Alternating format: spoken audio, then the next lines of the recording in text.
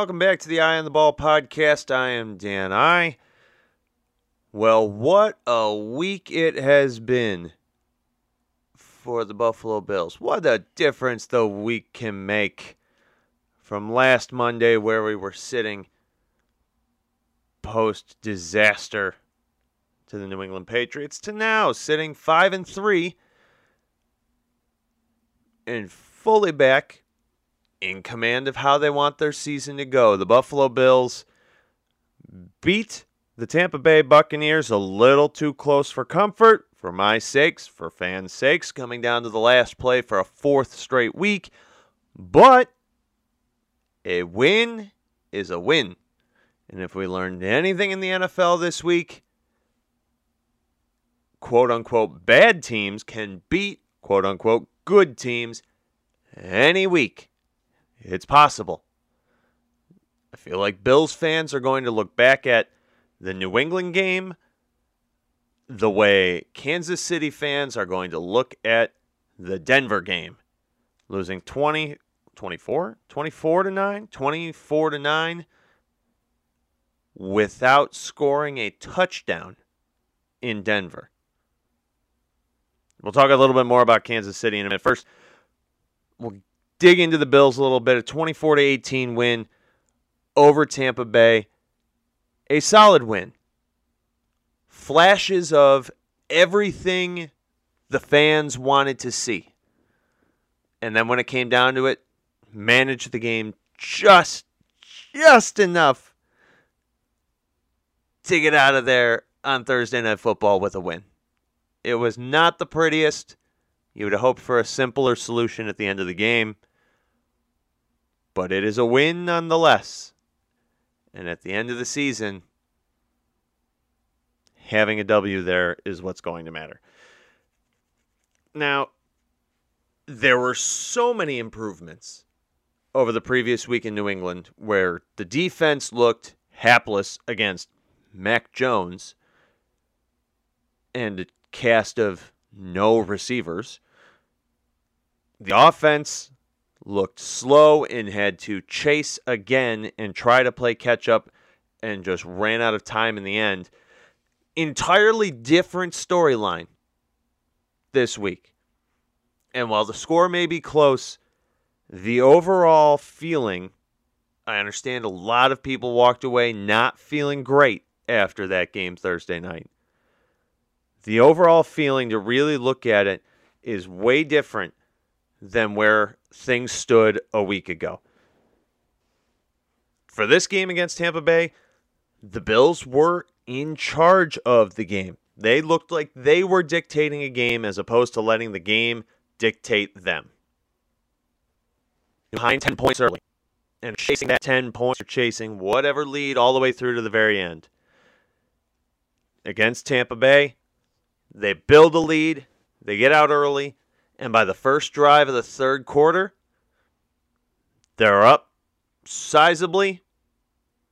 They can put it essentially on cruise control, which they did against a lesser opponent, and they were able to ride it out. The defense, until that final drive of the game, that was as good of an answer for what you saw the previous week as you could have possibly hoped for. Tampa Bay could not move the ball to save their lives. You're talking about a team that has legitimate weapons, has good weapons on the offensive side of the ball. And the Bills, for being down Matt Milano and being down Trey White, shut them down. They did not let them move. They didn't go the length of the field. Their only points that they got, the touchdown that Tampa scored in the first half, was off of a turnover where they had a short field to work with. When the Bills were putting the ball deep and driving into Tampa's end, there was no hope that Tampa was going to be able to bring it back down the length of the field. That greatly contributed to what I think was Sean McDermott's decision-making in the fourth quarter, and late third, early fourth, and all the way through to the final drive, choosing to punt 4 straight possessions. the only time Tampa drove the length of the field was on their second to last drive, and it took more than half of the fourth quarter. The Bills were perfectly happy to sit back, let them grind out the clock, waste time that they desperately needed, and put themselves in a tougher position. They were willing to trade a point per minute, essentially, for an 8-9 minute drive for the 8 points that Tampa walked away with from that drive.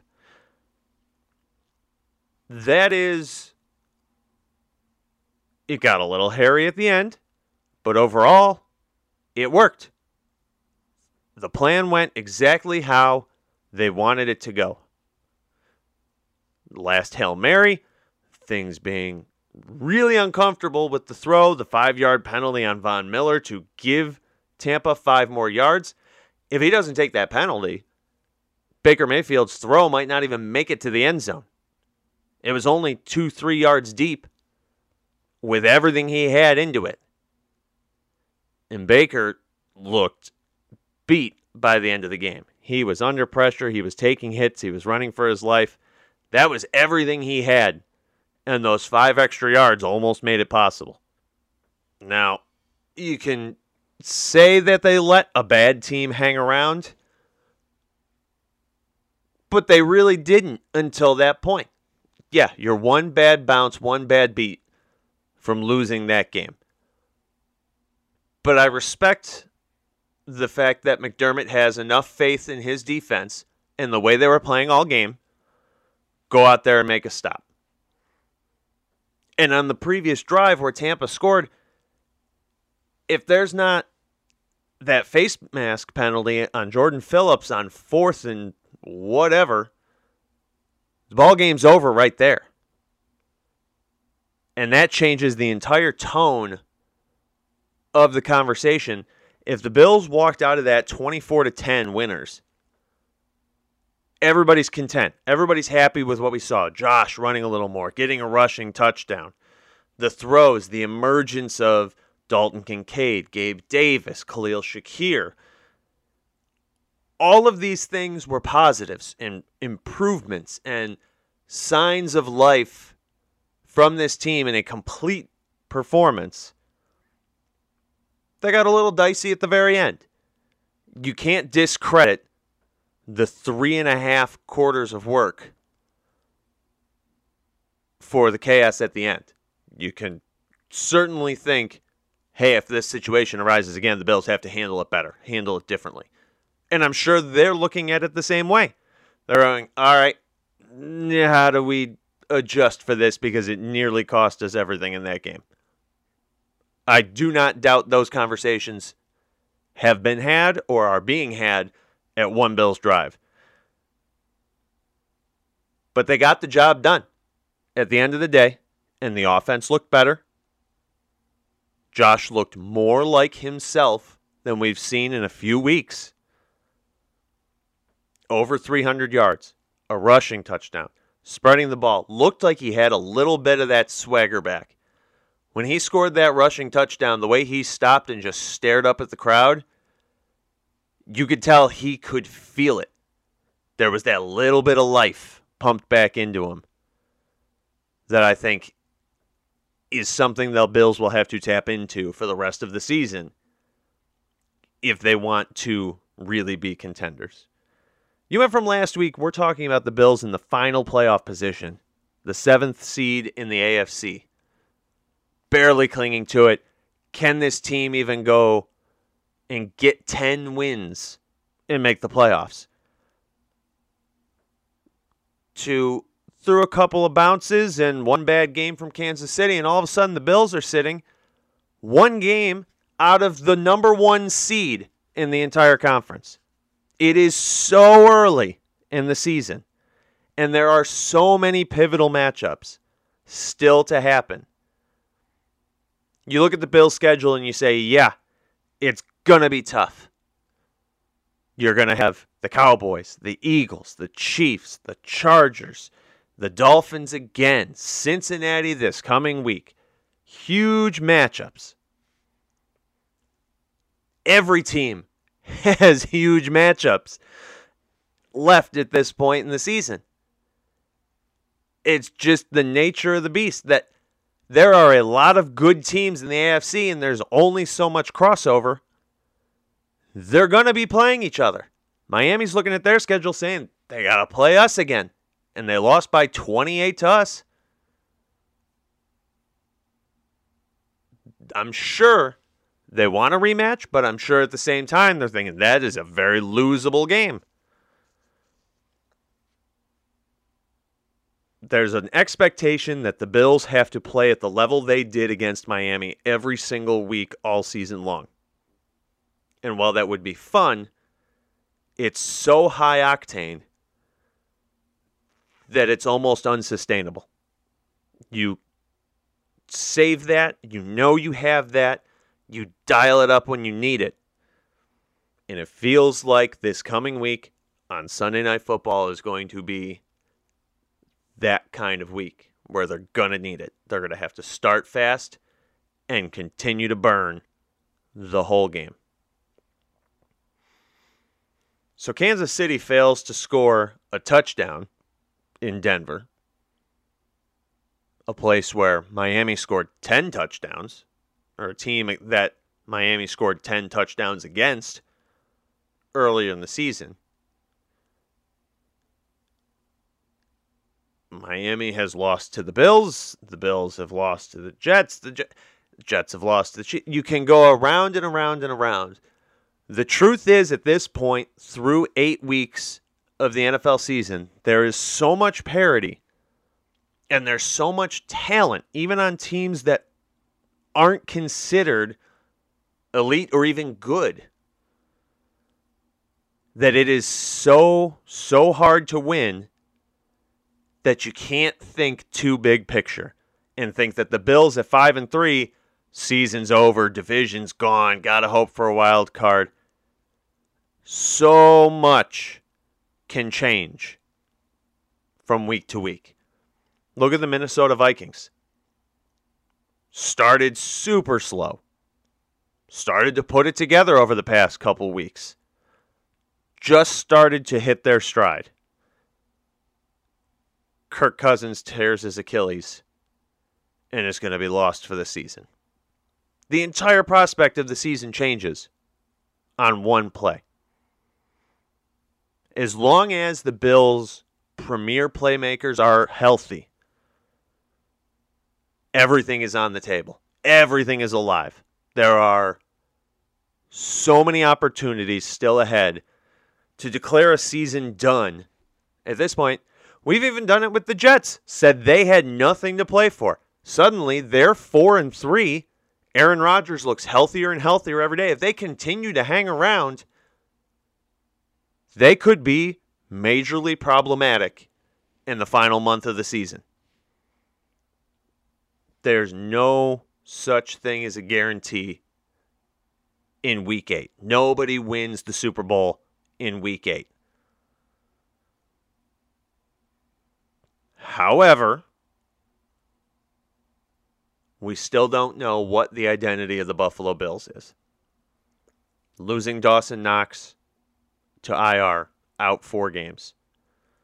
There's going to be big questions about how this offense progresses. And unfortunately, without Dawson Knox, the offense looked very good. They had a spark. The ball was spread evenly. We saw the emergence of Dalton Kincaid as a true number 1 tight end, being able to play tight end instead of a slot receiver. Gabe Davis as a number 2. Tampa made it their focus to take away Stephon Diggs. And the Bills turned around and said, fine, here's our other 3 options that we are going to mow you down with and put up points at will, and then coast at the end. They could have gone for any of those 4th downs, and I'm sure they would have gotten at least one of them. We saw it work with Josh in the Buffalo version of the tush push.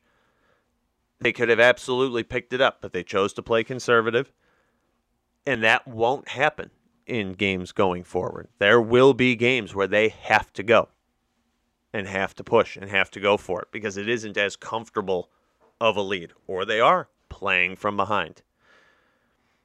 And I think this coming week on Sunday night is going to be the first real test of what this team actually is. One way or another, we are going to find out who the Bills are this week. Is it the same team as last year that comes out and lays an egg against a superior talent? Is it a team that comes out like the Miami game and just blows the brakes off of the team on the other side of the field? Or are they right in the middle, in contention, and is this conference of football across the board as competitive as it seems like, and is this going to be a shootout right to the very end? I think that's the big question for the offense, is can they create a Miami moment? This game almost seems custom built for them to have to score 35 points. Feels like a first one to 35 wins. Because the new recipe worked and was successful. And if they tried an extra one of those 4th and 1s, 4th and 2s, they would have been over 30 points. They very easily could have gotten to 35 points.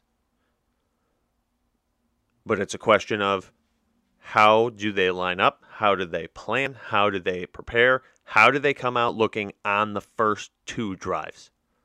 An entirely different situation to play against a team as talented as Cincinnati. You have to be ready to go right from the jump. You have to see the efficiency. You have to see consistency through all 4 quarters. So one thing that still continues to worry me is that we see flashes of what they're capable of. You see the brilliance. You see the offense that is untouchable. And then it falters and it fades. And that game ends up being a 6-point game instead of a 26-point game, which it could have been if it stayed brilliant the whole time. That's what I'm looking to see against Cincinnati. That's what you have to be successful. You have to be efficient with your offense.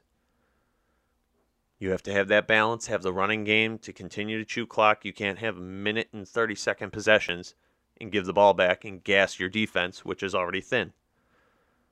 You have to be efficient, and then you have to be consistent through all 4 quarters. When you get to the 4th, if you're up by 4 points, can you put the game on ice and run the ball and pick up first downs and chew clock and burn timeouts and get a win under any means necessary? Now, what makes Cincinnati such a threat and why they've been able to turn things around after their 1-3 start, they're extremely opportunistic. Their defense is top 5 for turnover ratio. They don't turn the ball over on offense, and they get turnovers on defense. And that gives them short fields, and that gives them an opportunity. They capitalize. You look at some of the stats. Cincy's defense is 27th out of 32 in the league when it comes to yards per game that they give up. They give up massive chunks of yards. But they make you work for every inch, and you have to grind it out down the field. And then you have 1 or 2 drives where you turn the ball over, and they will cash it in for points. They did it to Brock Purdy in San Francisco. They can do it to any team. Now, that's a lot of reliance on getting the bounce, getting the turnovers. There's only so much you can force. If a team plays smart, does not turn the ball over, is okay with playing a long, drawn-out game, controlling the number of possessions by taking a long time to move up and down the field, if a team can do that, they can beat them. You saw Cleveland in the season opener. Now, Burrow wasn't completely healthy by any stretch of the imagination, but Cleveland, even as ragtag as they've looked on offense, their defense was exceptional and has been all season. You have to be willing to contain, and something Sean McDermott defenses do well is contain a number one threat. For Tampa, it was Mike Evans. They took Mike Evans out of the picture for that game. Now, Tampa tried to do the same thing back in Stephon Diggs, and he still finished with half a dozen catches. Was still a factor. But when Tampa tried to limit that, the Bills found other options. Tampa struggled to find those options. Now this week in Cincy, you can take away Jamar Chase, who says he's always open. But how do you take away Tyler Boyd and T. Higgins? And Joe Mixon out of the backfield. They have so many threats that you're going to have to play a cerebral game on defense. You're going to have to be smarter than them on the field. And it's going to be hard. There's going to be so many emotions flowing in this game as well. The last time the Bills walked off this field in Cincinnati, they did not know if Damar Hamlin was alive. That's the memory that's going to be evoked on Sunday night. And you're back in primetime, night game, with a wild crowd. There's going to be a lot of raw emotion that gets pulled before the game on Sunday. You have to be able to feel that emotion, and then you have to be able to be smart and have a game plan, be able to make adjustments, be able to play on the fly. The biggest difference for the defense between